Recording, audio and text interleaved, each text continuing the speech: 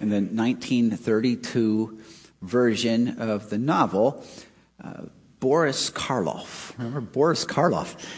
He starred as Dr. Victor Frankenstein.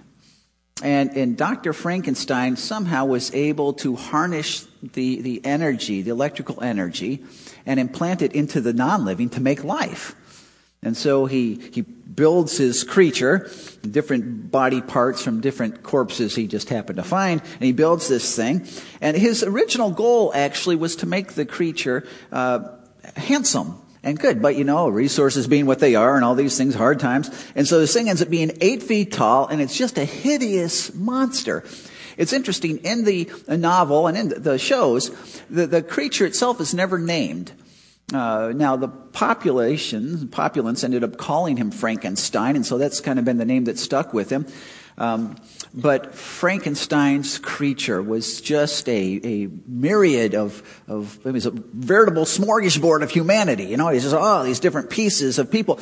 But he was very, very, very dangerous. When Frankenstein was on the move, nobody was safe. In the shows, he kills, he lurks, he taunts, he takes revenge, he lusts, he destroys, he kills. Nobody's safe. Family members of a Frankenstein are not safe. Ultimately, the Frankenstein will kill himself, as he ends up doing in the show. Now, this is the deal. You say, okay, how in the world is he going to, where are we going from here? Okay, I think a lot of Christians have a Frankenstein theology.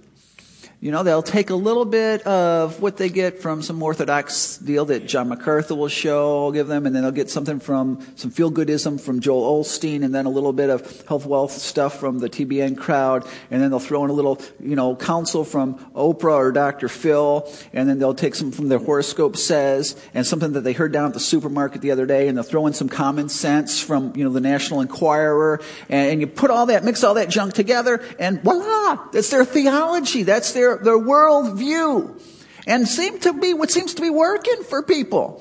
And we'll look at it and we'll say, well, it's not completely biblical, but it's mostly biblical, and it really doesn't do any harm. So what's the problem? Frankenstein theology always does harm. Always, always, always. Let me give you an example. It's a popular story. The story, Judges chapter 10. Israel's looking for a king. The Ammonites are coming against them, and they're getting a little bit nervous because they're outnumbered and they really don't have anyone who can organize this thing and put it together. And the Ammonites are still coming, and so they remember somebody that used to be one of their own. And this guy had the courage and the strength and the guts, and he had the slyness. I bet he could pull this off. But they chased him out of town years earlier to a land called Tob, and he lived there for a while. His name was Jephthah. And so they called Japheth, and they say, Japheth, will you come back and lead us? And after he negotiates all this thing with them, he says, okay, I'll come back. Now, here's the deal with Japheth. He grew up in Israel, and so he knew about Yahweh, and he understood the law and all that. But then he spent a lot of years in Tob. And Tob was a ruthless, lawless, godless sort of place. They worshiped demons. Child sacrifice was common. He just lived in Tob. And so he comes back. And he's getting ready to lead Israel into battle, but he's getting a little bit nervous because he's knowing he's outnumbered and all these kind of things. And so he cuts a deal with God. And Jephthah made a vow to the Lord, and he said, if you give the Ammonites into my hands, whatever comes out of the door of my house to meet me when I return in triumph from the Ammonites will be the Lord's, and I will sacrifice it as a burnt offering. I'm not sure exactly what he's thinking is going to come out of his house, a goat, or who knows what exactly that's going through his mind. But he's probably thinking we're all going to get clobbered by the Ammonites anyway here, so I've got nothing to lose. Well, they go to battle, and guess what? They win. And so they come home, and they're all high-fiving and cheering and excited. And as they get near Japheth's house, what happens? But when Japheth returned to his home at Mizpah, who should come out to meet him but his daughter, dancing to the sound of timbrels? She was an only child. Except for her, he had neither son nor daughter. When he saw her, he tore his clothes and he cried, "Oh no, my daughter, you have brought me down, and I am devastated. I have made a vow to the Lord that I cannot break." And later on, Jephthah keeps his vow. Jephthah knew enough God, Jehovah, Yahweh stuff to create some problems for himself. He had too much of the Tob stuff intermeshed where they had the child sacrifice stuff going on. But if Jephthah would have known the word better, he would have known a couple of things. He would have known that Yahweh hates child sacrifice. He's never asked for it. It's an abhorrent thing to him. He condemns it over and over again. If Jephthah would have known the word better, he would have known that in the law there is a provision for if you make a rash vow, you have a provision to get out of it. If he would have just known the word better, he would have been okay. But he had this Frankenstein, partially God's word, partially Tob mixed together. And who pays the price? Well, his daughter. Side point, parents, whenever we have a Frankenstein theology, you know who's going to pay the greatest price on this, don't you? It's our children pay the greatest price on that. Now, ultimately, Japheth's heritage is downed as well. It's destroyed because Frankenstein theology is always dangerous. Now, here's the issue. Guess who lives in Tob other than Japheth? You and I live in Tob. We live in a godless, lawless land where they're willing to make any sacrifice to satisfy their own desires, their own hopes, their own plans. And so we've got some God stuff going on over here, but we live in Tob. And you cannot live in Tob and not have Tob be in you, at least partially. We hear it in the tones and the attitudes of the newscasters. We've got it in the voices of many of our teachers and authority figures. It is in the music we listen to. It's in the games we play. It's on the television. It's in the movies we watch. It's in the commercials. It's in the ambiance of the places we go. We're swimming in the ocean of Tob. And when you're swimming in the ocean, you cannot not get wet. It gets in you. All to say this, you and I have a Frankenstein theology to an extent. You cannot not have it. It's in you. You've got it. One day, if we get to heaven, if you know Christ and you go to heaven, then it'll be eradicated. But until then, you've got it. And you can't kill the Frankenstein. You can't. But according to Scripture, you can transform the Frankenstein. Romans 12, you know this. Therefore, I urge you, brothers and sisters, in view of God's mercy, to offer your bodies as a living sacrifice, holy and pleasing to God. This is your true and proper worship. Yes. I want to be pleasing to God. How can I be pleasing to God? How can I live my life so I'm pleasing to God? Do not conform to the pattern of this world. That's how. But be transformed by the renewing of your mind. When you do that, you'll be able to test and approve what God's will is. It's all of God's mind, His thinking, His understanding of life. You'll see the world, yourself, others through God's eyes when your mind is transformed. Now, what God has given you and I is He's given us a tool to transform our mind. It's like a Frankenstein serum. And as long as you're taking that Frankenstein serum, the Frankenstein dwindles. He gets weaker. But if you're not taking it, then what happens is the Frankenstein within you grows. Now, the wild thing about this is you don't even recognize it. You don't know. But the danger becomes greater and greater and greater. And the serum, of course, is God's Word. And so there are a lot of places we could look in Scripture to see how can we combat this? How can we transform this Frankenstein within us? But what we want to look at this morning is a very special portion of Scripture, Psalm 19. So if you have your Bibles, will you turn with me to Psalm 19?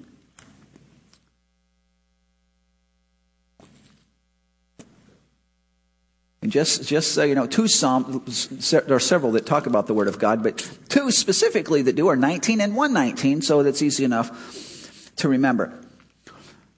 One of the things that God's Word does for us in transforming us is it transforms our understanding of God. This is you're going to have to follow this one a little bit because this one's not as obvious. But it transforms our understanding of God. Because as long as you and I live in Tob, and we do, you and I, our understanding of God is tainted.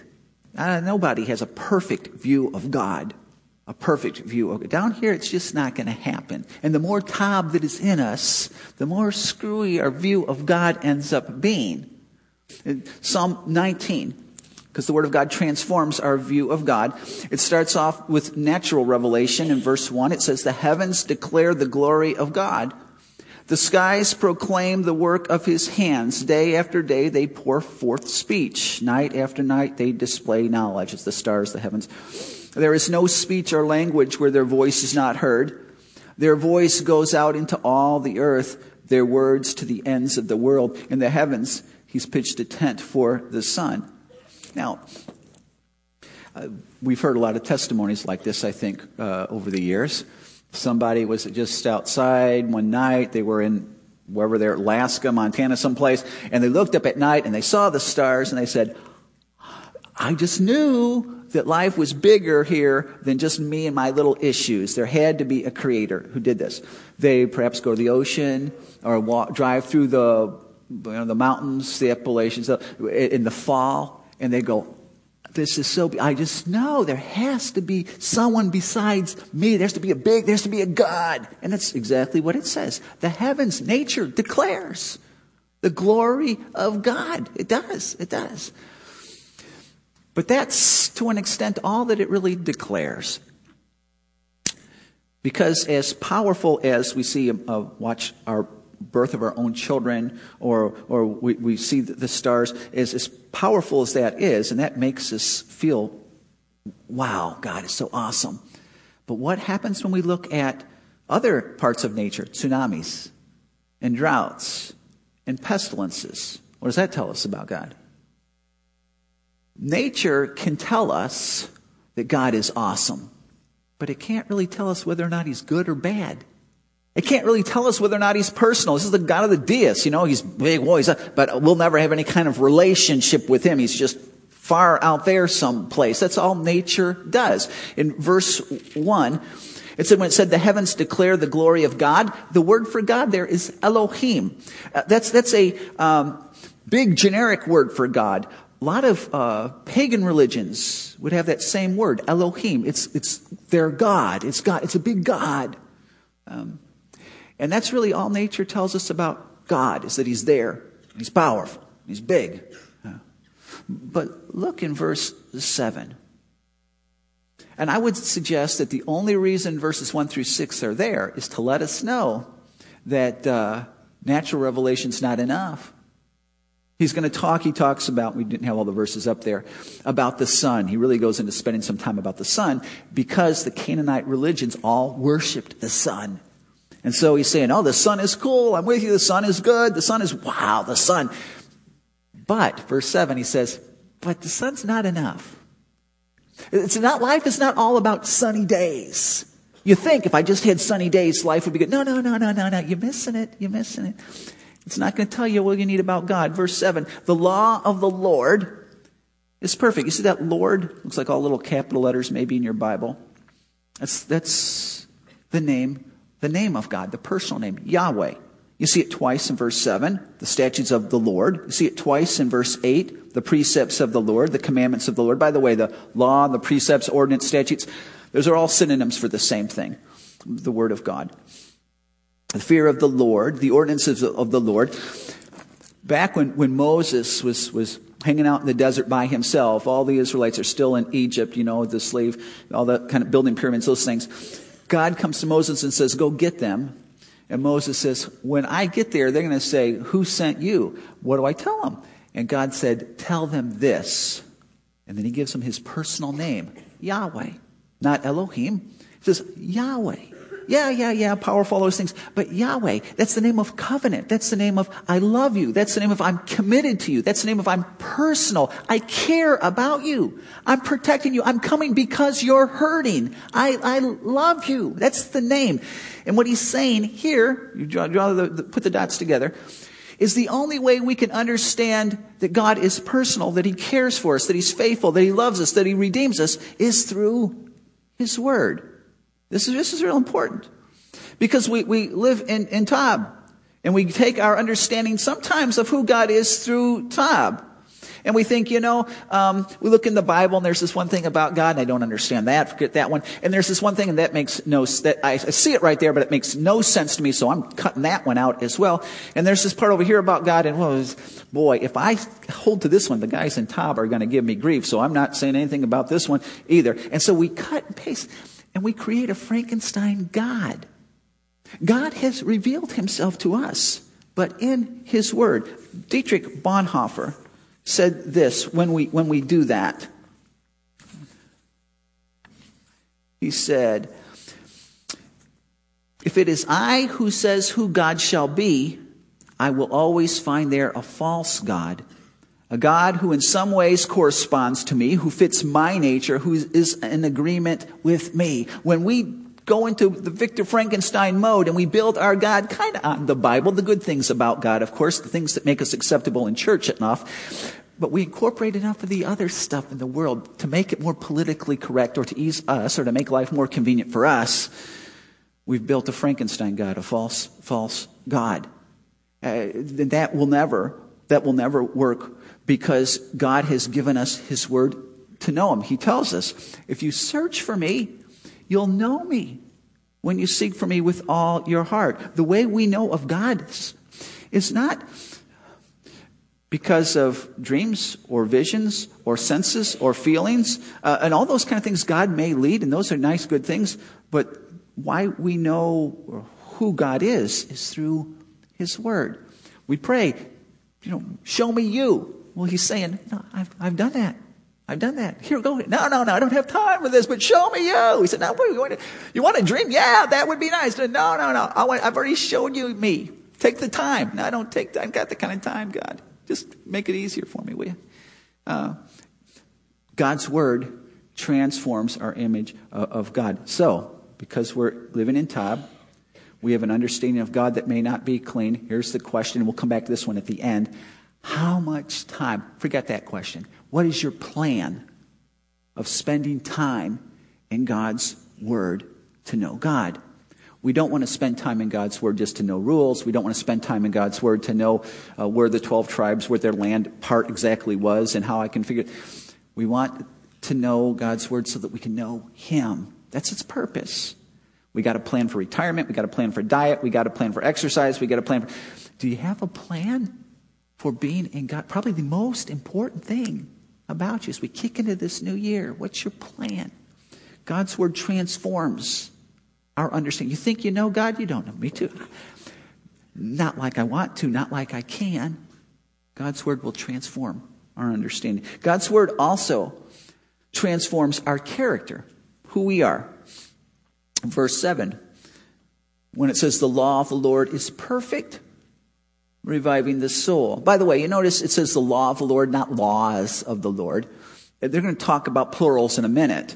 But here, at the very beginning of the list, it's the entire word of God is in one sense a law in the fact that it's to be adhered to. It's to have authority over us. So the law of the Lord, it's all of the Bible. It says is perfect.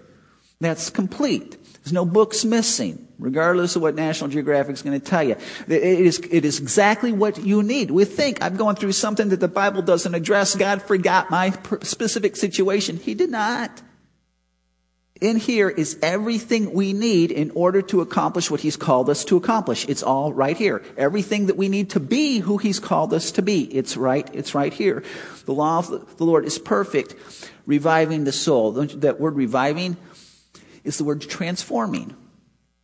God's word transforms us. It transforms our thinking. Didn't he just say, but be transformed by the renewing of your mind? What does that? God's word transforms us. Tim Keller pointed out, and this is fascinating, he pointed out that there were several ways in which, when you're living in Tob, you can only think Tobish limitations. But God's word allows you and I to get out of Tob and to think outside of the confines that the world puts on us. One of the things he mentions is he says, I like this, he says, romantic love. He says, have you ever wondered where romantic love, the concept of it, comes from? We grew up in the States. It was always here. It's always been a part of life. No, not so in the history of the world. Romantic love was not like that. You got married, it was a business transaction specifically to produce offspring for business that your family might continue. Romantic love was not part there. You wanted a sexual relationship, you found a mistress or something, but even that was not. Where did romantic love come from? According to Keller, 8th and 9th century French poets who were going through the scripture, specifically Song of Solomon, thinking, what is God's plan for a husband and wife? How does he want them to feel towards each other and be towards each other? The whole concept of romantic love comes from the Word of God. Christian people developed that. How about human rights? Who ended up saying that in a world where all the limitations it was a caste system. Certain people were at the top of the pecking order. Others were at the bottom of the pecking order. And you were ascribed where you were based on how much money you made or what color your skin was or your education or who your daddy was. It was all ascribed to you. Who said we are all equal before God? The audacity. Who came up with that? Well, according to Keller, 11th and 12th century theologians looking at the Word of God, trying to figure out what it meant to be created in the image of God. They said we're all before God equal. That's a Christian concept. How about philanthropy? It's interesting. Hospitals did not exist at one point other than at wartime to patch up the warriors to send them back in. The average person did not go to a hospital. There was no such a thing. It wasn't there. But Christians, looking at the life of Jesus and his healing ministry and his compassion and his care for those who are hurting, came up with hospitals. When you would see centuries, when the great missionary movement in the 1800s, the first buildings that they would build, the missionaries, many of them bought one-way tickets, by the way. They weren't planning on coming back. They would build a hospital. They would build a school. They would build a church. Top 3 buildings that they would build. You don't find too many hospitals that it's, the first hospital of atheism. It wasn't there. It's all saint this, saint that, saint the other thing. There's a concept that came from God. It's based not on making money. It was based on being compassionate and caring. The idea of slavery. When every single culture in the world ascribed to slavery, practiced slavery, who got the idea and how did they get it that this wasn't a good idea? Christians came up with that as they read through the Word of God. The Word of God revives. Our thinking is such that we get stuck thinking Tabish. We can't think outside the parameters. But when we're in God's Word, suddenly we're free. The 6th book in the Chronicles of Narnia series, I think my favorite book in the whole series, The Silver Chair, Prince Rilian, if you remember this, if you're a Narnia groupie, Prince Rilian, his little boy, he kind of wanders off towards the woods he's not supposed to be by. And tradition says that they saw a greenish lady. This is the lady of the green kirtle. She's a witch. And she lures him into the woods. And that was the last anyone ever saw of Rilian. No one ever saw him again. So Aslan sends 2 of his, Eustace and Jill, to go find Prince Rilian. And so in their quest to find him, they come across this older boy who's very nice and polite, but they say there's something wrong with him, though, something wrong in his head. And weren't sure what it was, but he was nice and polite. And as they talked with him, he defended the lady of the green kirtle, the green witch. He said, she was wonderful. And you're misunderstanding her and you're misjudging her. I'm telling you, she's wonderful. She's been so wonderful for me. And then this boy says, an example is each midnight I go into psychotic fits. And if it wasn't for the green lady, I would be in trouble. She binds me to this silver chair. And as long as I'm in the silver chair, I'm okay. But if I'm ever let out, I turn into this hideous monster that will destroy anybody around. And so both Eustace and Jill start thinking, I wonder if this could be Prince Rilian. And so they say, well, tonight, once you're bound in the chair, we'll hide behind the curtains. We'll sneak out at that point and just kind of watch you, turn into whatever you're going to turn into. And he says, okay, this is a good deal. And he says, but whatever happens, don't let me out. And whenever I say, when I'm going crazy, don't let me out. And they said, oh, okay. And so they come, he's locked in the chair. He's banded in. And midnight strikes, and all of a sudden he starts to groan a little bit, and Jill and Eustace come out. And then they said it's like he woke up, not that he went psychotic. He woke up. He said, "Oh my goodness." And he told them, "You guys, I am really in. And the green lady, she is a witch, and she has me under her spell. And once a day, I become clear-headed. But please let me out. If you can let me out right now, then I'll stay really in, and I will be broken from her slavery bondage." And they're not sure what to do, because he said, "Don't let me out no matter what I say." But then he adjures them by Aslan's mane. And so the sword that Aslan gave them comes out, and they strike the bonds, and Rilian is out, and he's free. And the picture is, the sword is the sword of the Spirit, the Word of God. And that's the only thing that can free us from the shackles of the green lady, of the witch, of the thinking that we're locked into, that we can't get out of on our own. Not that we want to be trapped into it, but it's the Word of God that gives us freedom out. And when we ignore it, then we just stay locked in. We don't even know that we're locked into it. We don't even understand that our thinking is Frankenstein thinking that is dangerous. But when we're out, it grows amazing. God's Word gives us an understanding, transforms our understanding about God. It transforms our character. It grows us. It changes us. It allows us to be. It also transforms our staying power. Our staying power. What would you do if your heart kind of went crazy a little bit? Not that y'all have ever been there, but maybe you're tired. You're depressed. You want to throw it all in. You want to just cash it out. Maybe at a certain time, so much stuff is coming at your senses, your emotion, your heart, that you can't even think straight. You ever have that? You just can't even think straight. How many times have you heard people say, "I don't know what happened. I just kind of went crazy." Whatever. I was not even thinking straight. You weren't even thinking straight. How do you stay fast at that time? How do you stay strong at that time? 7b says, "The statutes of the Lord are trustworthy, making wise the simple." Trustworthy, they're dependable. This is what the Word of God does. It makes wise the simple. The simple is somebody who's naive, who's clueless, who wishes they knew but they just didn't know, who doesn't understand. The wise in Scripture is someone who's making the right decisions about the right things at the right time. God's Word will make us folk who make the right decisions about the right things at the right time. Psalm 119, 104. Do we have that? It says, "I gain understanding from your precepts." I have my thinking cleared. I have I'm made wise. Therefore, I hate every wrong path. Let's look at that for a second. As we're in His Word, as we're focusing on His Word, what's happening to us? We are starting to hate the things that Tob has been teaching us. We didn't know before. We didn't understand. It was just part of our natural inclination. But as we're in God's Word, we're beginning to hate it. Have you ever tasted caviar?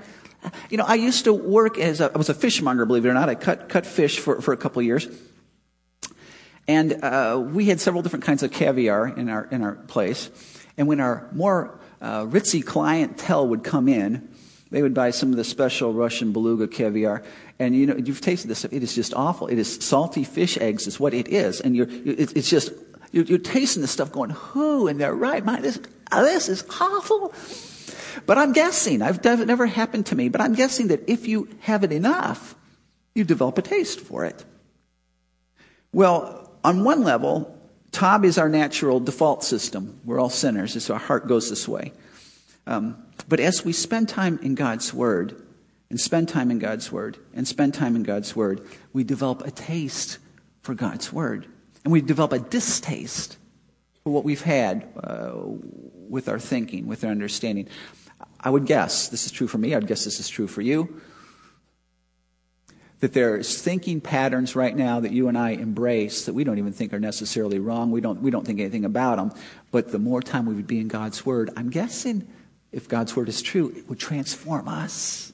It would make us wise, and we would begin to hate some of these things that we now embrace. Psalm 119, it's 102. I have not departed from your laws, for you yourself have taught me. You gotta love this. You don't meet God through hype yourself up into a trance somewhere. You don't meet God by locking yourself up in a cave somewhere for 3 months. You don't meet God by, working yourself in the spiritual frenzy. You want to meet God? You meet God right here. I have not departed from your laws, for you yourself have taught me. You want to be discipled by God the Father? You want to be discipled by Jesus? You want to be discipled by the Holy Spirit? Because you have taught me. He'll do it. But he does it through his word. He transforms us in that regard. Amazing stuff. Jesus is, of course, the perfect model for this. 1,800 verses are attributed to Jesus. 180 of them, he's quoting the Old Testament. So 10% of the words of Jesus are Bible. In Matthew chapter 4, right? First time when Jesus is in his public ministry, he's in the desert being tempted by Satan. He's quotes 3 times from Deuteronomy, 3 times. We see Jesus with the Pharisees, and he's referring to Scripture constantly. It is written, he says. When he's in conflict with the Sadducees, he says, you err because you don't know the power of God or the Word of God or the Scriptures. Jesus, the whole time he's teaching, he's referring to Adam and Jonah and Abraham and David and Zechariah. Scripture is everywhere. When he's in Gethsemane, remember this? And Peter pulls his little sword to try to defend Jesus. And what does Jesus say? He says, don't you know? Put that away. Don't you know I could call 10,000 angels who would save me? And then he says this, but how would the Scripture be fulfilled if I did that? He's on the way. He's on the way to the Via Dolorosa, right? He's taking his cross. He's going up to Calvary, and someone shouts something at him.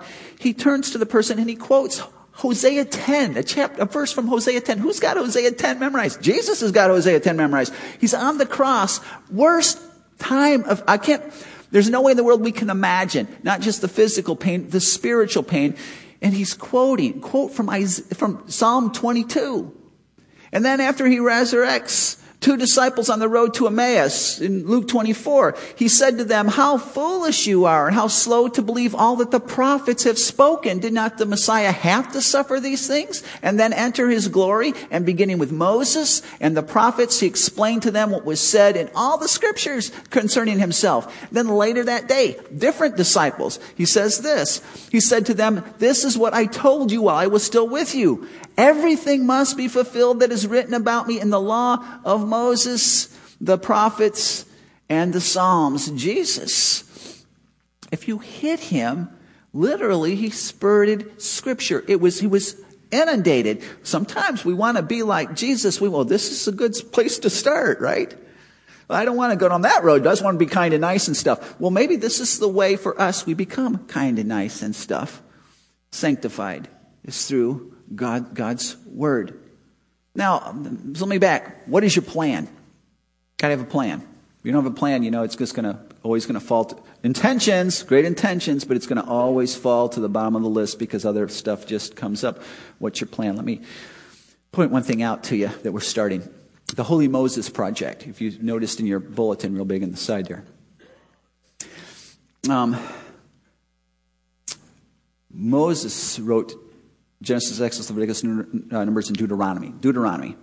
Moses had taken the Israelites right up to the gate into the Holy Land, and God had said, Moses, you can't go. And so Deuteronomy, not filled with cool stories, but it's really Moses' last will and testament. These guys are getting ready to go into a Tabish kind of area, and he's going to tell them how they can live there.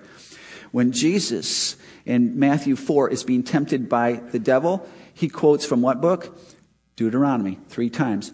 According to Deuteronomy, whenever Israel had a king, what was the first order of business of that king? He had to write out by hand, personally, the entire book of Deuteronomy and read it every day. It's commanded.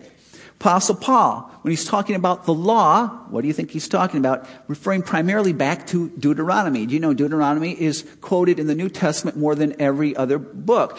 I believe that the secret to understanding the Old Testament, at least from Deuteronomy on, is a knowledge of Deuteronomy. If, in fact, to understand the New Testament, you need to have the mind of Jesus and the apostles and Paul, and their primary book of their Bible was Deuteronomy. That was where they were at. And so as you and I would get grounded there, that would open up incredible understanding, insight, hopefully to who God is, our relationship with God, but also to His Word. So what the Holy Moses Project is. By the way, this is like Devotions 301, just so you know. This is not 5 minutes kind of thing. If that's where you are, okay, but that's just not, you don't want to sign up for this. This is for 5 months. And we will meet together as a team, everybody who's participating in this thing. And at that point, you'll get your materials. One of the things you'll get is you'll get a notebook. I don't have that here with me right now, but you'll get a reading guide. And then you'll also get a book, the best book on Deuteronomy I've ever read. I know you're wondering, how many books on Deuteronomy have you read? Not a lot, but this comes from a lot of great recommendations, and it's excellent. I've gone through this personally in my personal quiet time at least 3 times. So fascinating stuff. That's where this whole thing comes from. Now, so we're going to meet as a team. You're going to get all this stuff. You will then have 4 days of reading. You go home, you read the scripture, you read the corresponding part in here. You work through meditation. I believe meditation is the secret to application. We read the Bible sometimes and we pray, and that's it. We go on our way. But it's meditation that puts it in here. If we don't meditate, it's very hard to apply. So we're going to be working on application. I'll be working that through. It's going to take about 30 minutes a day for 4 days a week. So it's a commitment you want, but if you're interested in making that one, wonderful. Again, it starts at the end of this month. Let me encourage you to sign up on our webpage. And this is why, because it costs $25, but that's because of this, because of the notebook. Church is still taking a hit on it a little bit. But if you can sign up on the webpage, that's ideal. But also, if you don't have internet access, in your bulletin, you notice that your connection card thing that we're going to tear off and collect in just a moment, on the bottom, it says the Holy Moses Project. If you want to do this, this is not I'm interested in finding out more. No, this is, I'm going to do this. Check it off. We will then purchase you the stuff and we'll sign you up. But that's a great possibility to grow a little bit deeper. Let me close with this. This is probably no man in the history of the Christian church that has been known as a great man of faith more than George Mueller. This is what Mueller says to you and I. This is the counsel he gives us. He says, I would give a few hints to my younger fellow believers. We're a little bit younger than Mueller right now, right? As to the way in which to keep up spiritual enjoyment. It is absolutely needful. The Bible's not it's not like the burden. It's the way to keep up spiritual enjoyment. It's absolutely needful. We should read regularly through the scriptures, consecutively, and not pick out here and there a chapter. If we do, we remain spiritual dwarfs. I tell you so affectionately. For the first 4 years after my conversion, I made no progress because I neglected the Bible. But when I regularly read on through the whole with reference to my own heart and soul, that's the meditation part, I directly made progress. Then my peace and joy continued more and more. Now I've been doing this for 47 years. I have read through the whole Bible about 100 times, and I always find it fresh when I begin again. Thus my peace and joy have increased more and more. This is so encouraging to me because George Mueller was not a man of incredible gifts. He had none, I don't think. He just had such a heart for the Lord. He was an average Joe, but he cared so much for God and God's Word, and God did amazing things. D.L. Moody used to say, the world has yet to see what God can do through a man totally committed to Him. By God's grace, I will be that man. God's Word is the avenue to that.